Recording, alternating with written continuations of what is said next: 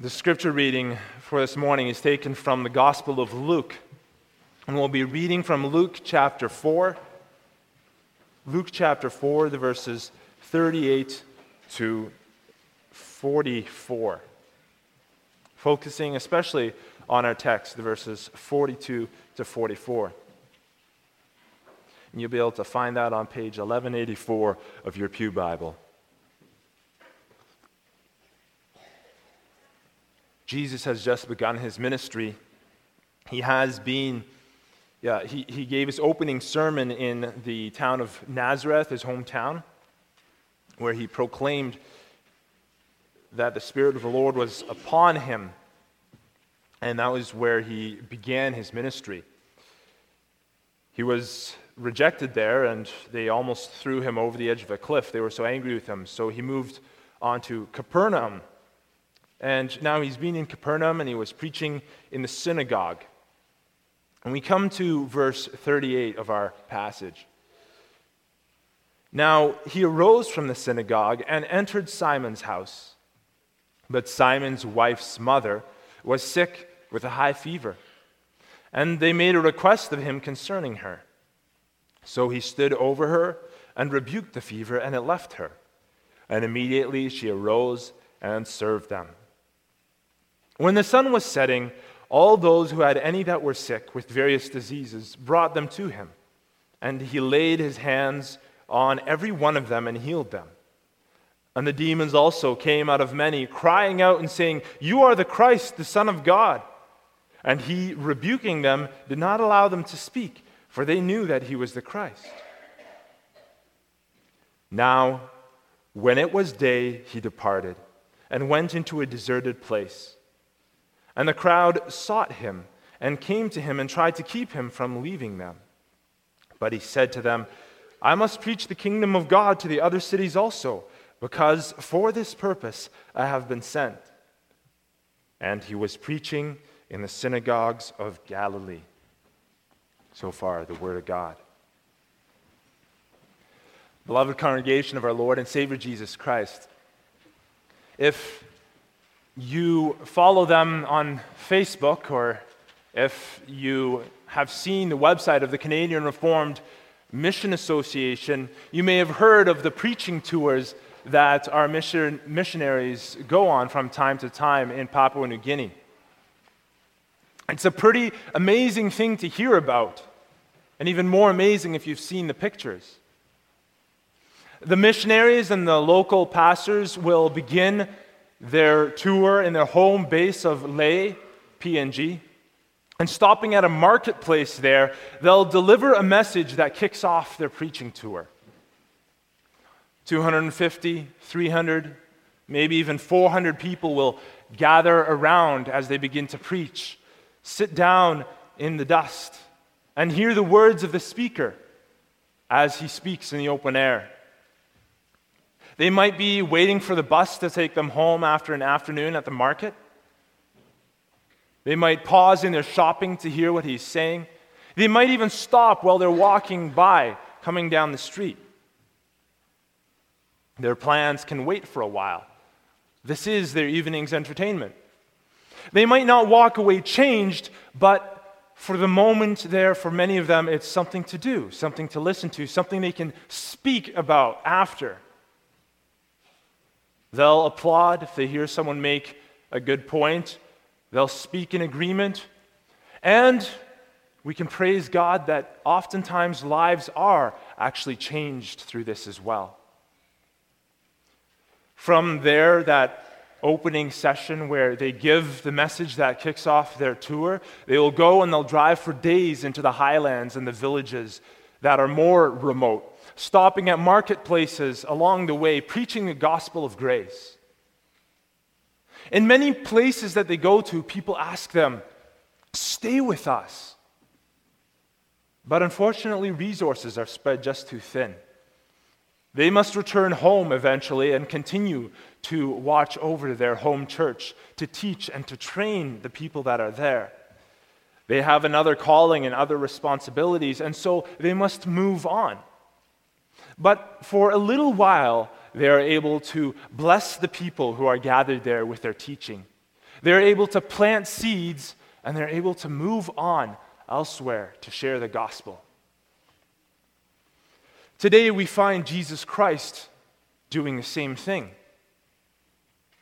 The people find themselves stirred by his preaching and his miracles, and they want to keep him there. But he's got a mission. There was a reason that he was sent into this world. He has a further task to do. And so he bids the people here in Capernaum farewell, and he goes on to preach the coming of the kingdom of God in power in the synagogues throughout Galilee.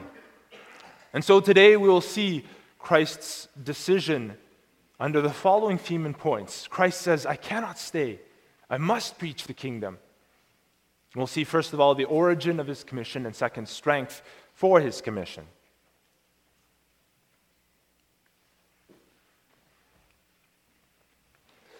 Now, you would think that having read this passage, Christ would be tempted to stay. By the human perspective, he was doing very well. A fresh new preacher with lots of people who love him and who hang on to his every word. It sounds good, doesn't it? And not long before this, Jesus had made a huge announcement in Nazareth of Galilee. This was where he had his opening sermon at the very beginning of his ministry, and he had read from the prophecy of Isaiah saying, "The Spirit of the Lord is upon me, because he has anointed me to preach the gospel to the poor.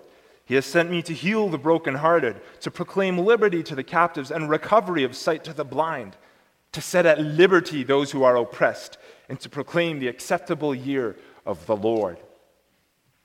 He then sat down, as did all rabbis when they were preparing to preach and teach in his day, and he made the stunning statement, "Today, this scripture is fulfilled in your hearing." I am that prophesied one, he said there.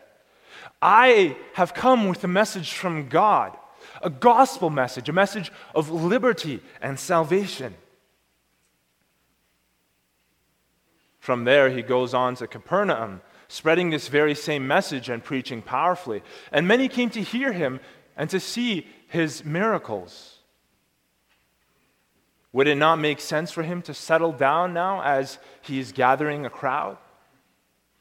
Especially if you consider the way that he was received in his hometown of Nazareth to the way that he was received here in Capernaum. In Nazareth, people had rejected him. They had despised him. They had said to him, "Who do you think you are? We know you. And here you are pretending you're something special?" And when he called them out on their unbelief, they dragged him out of the city to the top of a cliff and very nearly threw him off. But here in Capernaum, he has a group that will listen to him. He's becoming successful. And more than that, people want him to stay. People are begging him to stay. So what's going on? Why won't he stay? Well, Jesus recognizes that he hasn't just come into the world to be popular, to be supported, and to be loved. He's come into the world with a mission. He says to the people, "I must preach the kingdom of God to the other cities also, because for this purpose I have been sent." Whenever anybody else finds purpose in their life, something that they recognize that God has truly called them to, you can see that it's often like they turn into someone else. Have you ever seen that? Have you experienced that change in the eyes of people? In Jeremiah 20, verse 9, we hear of the prophet Jeremiah's response to this. "His word was in my heart like a burning fire, shut up in my bones, and I was weary of holding it back, and I could not." It's truly awe-inspiring to see the zeal in the hearts of people who have this. It's like the moment before a house fire goes from the inside of the house to the outside of the house. The pressure builds up until the glass in the windows blows out and the fire leaps up. It was gasping for air, but with a fresh flow of oxygen, it suddenly leaps upwards, and there's no mistaking it for what it is. You can try keep them in the here and now, but in their hearts, they have that burning zeal for the mission that lies ahead. Because they have received their calling from God, they are excited and they are motivated to serve as His witnesses. It burns within them. Jesus Christ is filled with a similar urgency. The time is short, and He's on a mission. He's on a mission to proclaim the kingdom of God. But He also recognizes that He's on a timeline. He is headed towards the cross. And in that time, He wants to be able to share the good news of the gospel, the good news of what He is going to do, what He is going to accomplish with as many people as possible. And so this isn't just something that's optional for Him. He says, I must preach the kingdom of God to the other cities also. He must go. He's planted the seed already in these people, and we see that the demons, at least, already recognize the significance. They're the ones who leap out of the people that have Jesus drives them out of, crying out, "You are the Christ, the Son of God." And those who have been chosen by God will soon have this seed grow into something bigger yet. But for now, it's time for Him to move on. There are more people who need to hear. More people who haven't heard the good news. And yes, it's good news that He's bringing. That's the word for preaching that He uses here when He says, I must preach. It's a Greek word, euangelizo, from where we get our word evangelize. And it's a word that literally means to declare good news. In this case, the good news that His Father has anointed Him to preach the gospel to the poor and to declare liberty to the captives and to bring salvation to His people. But just because it's good news doesn't mean it will be well received. This was for Jesus Christ the very news that was received with joy in Capernaum, but nearly caused Him to be thrown off a cliff in Nazareth. He doesn't know, well, he does know what lies ahead, but for those who are around Him, they don't know of the reception that will be lying ahead for Him. He will go from one place to another, and in some places it'll be well received, and in other places there will be people again who try to kill Him. And yet He moves ahead with His commission. He moves ahead with this task to which He has been called because it comes from His Father. His Father, as we read in verse 43, has sent Him for this very purpose, for this very reason.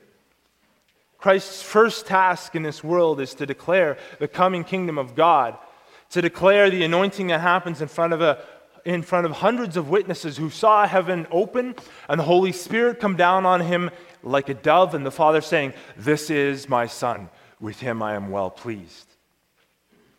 And after that, it's His task to suffer and to die on the cross in fulfillment of what He was sent to do, sent to proclaim. This was His purpose. Not even the begging of those who love Him and who care for Him can hold Him back from that. It's this very same sense of purpose and this very same sense of urgency that motivates the Church of Christ today. It's this same sense of purpose and urgency that compels mothers and fathers at home to speak to their children lovingly, faithfully, and passionately about the gospel. The time is short. We do not know the day or the hour when Christ will return. We do not know the day or the hour when we ourselves will be taken home. And so, to nurture in our children and to nurture in those who are looking up to us an adoration for Christ and a love for what He has done must drive us. It must motivate us. This is what drives leaders or mentors or teachers to speak with those who are in their care about their concern for their eternal destination. And it's the same purpose that drives people to declare Jesus' name to the far ends of the earth. This is the same purpose that calls them to leave their parents, to go where the gospel has not gone, and to boldly proclaim His name. It's not because it's easy. It's well received by some, and it's rejected by others. And that rejection can hurt. Oh, how it can hurt. Jesus knows this. He experienced it with His very own relatives, His friends and His neighbors who tried to have Him put to death. But this is what God has called His people to. He gives us the good news of the gospel. He grants us the good news of salvation. He shows us a world which is in need, a world which is crying out for the gospel of grace. And then He tells us the time is short.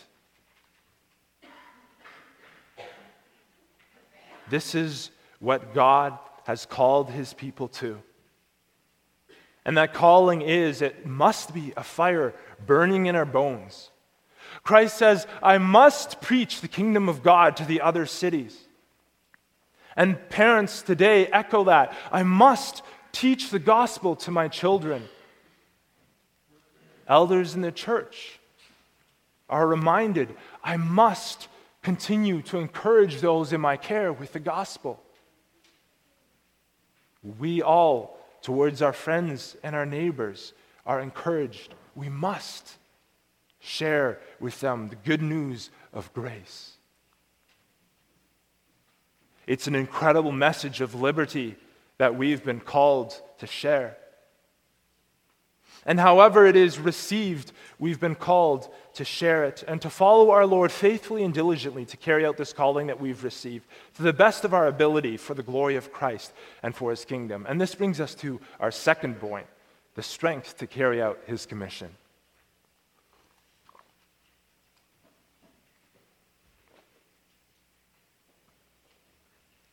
This sounds like a lot of work, you might be thinking right now. It sounds overwhelming, especially in the face of that kind of opposition. Who would willingly walk into the flames like that? Who would willingly do that, knowing what's ahead? Recognizing that there will be those who reject it, that there will be those who turn against us, even those in our own family, even our own friends. How can I do that?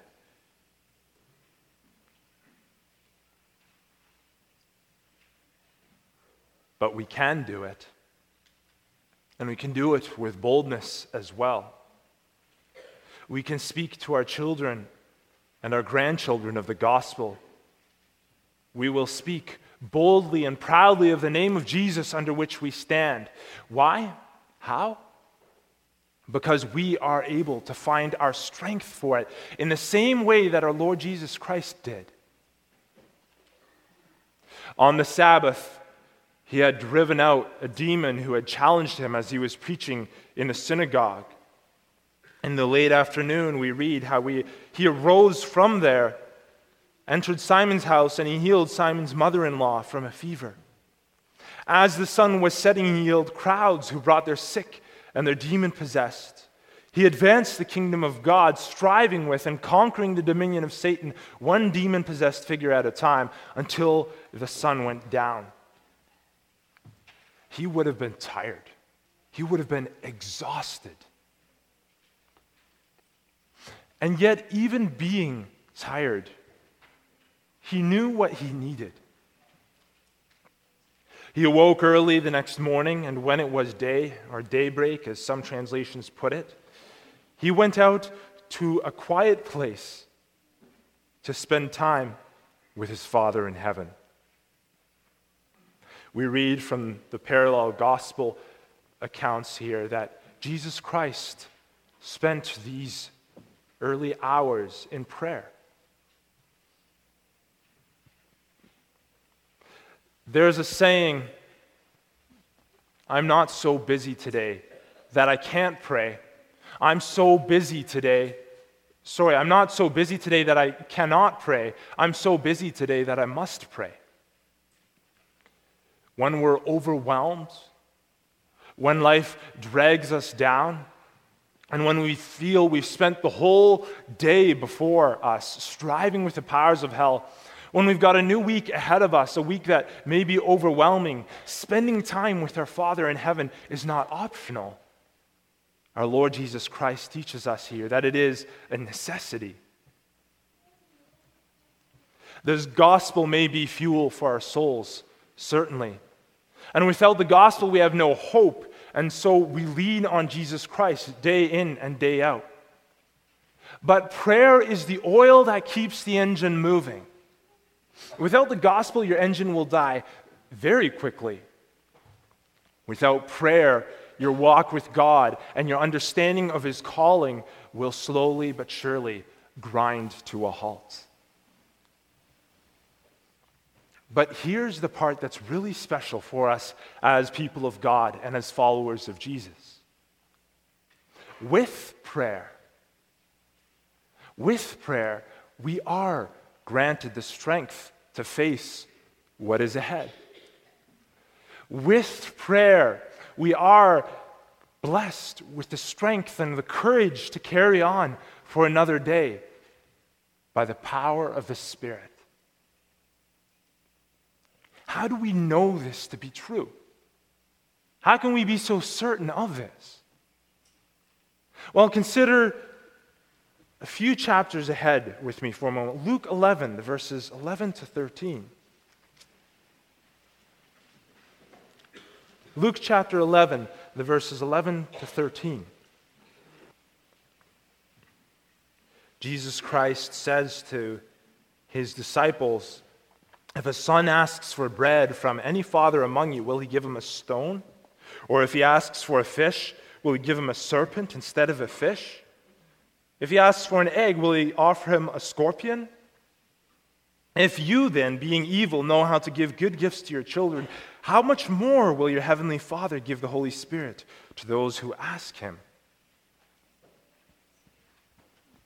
Jesus here is teaching us that we can find encouragement and strength in the same way that he did, through prayer and through the power of the Holy Spirit.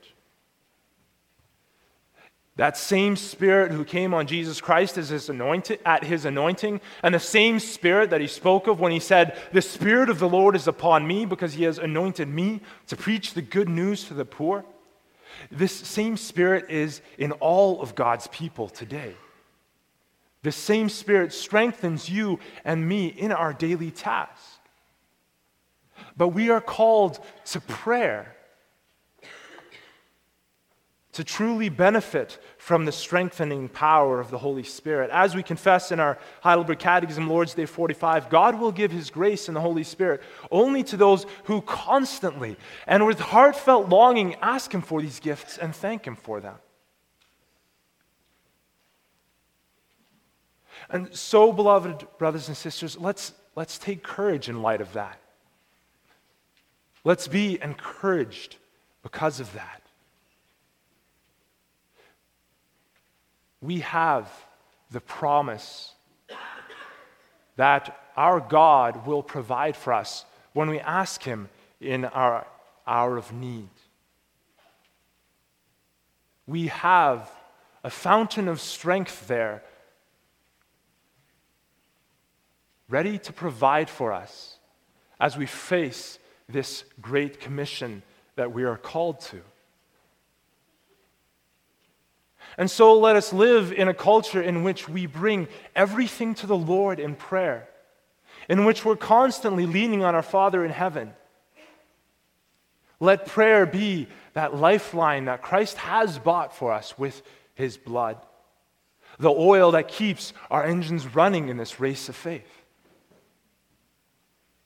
As we are ambassadors in this world, and as we look ahead to the opportunities we have to share the gospel message, this message of freedom in Christ, let's take courage and be hopeful.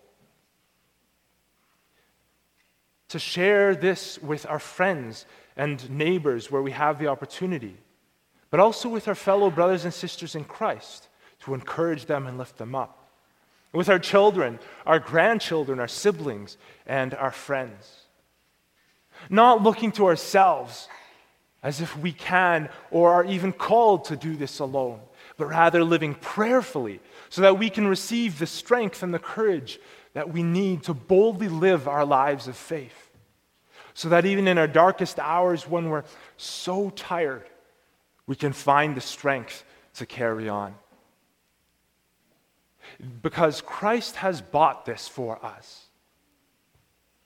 For the sake of Christ, we may come boldly to the throne of grace that we may obtain mercy and find grace to help in our time of need. Hebrews 4, verse 12. Let us lean on that as we go out to carry out this calling to which God has called us to. Amen.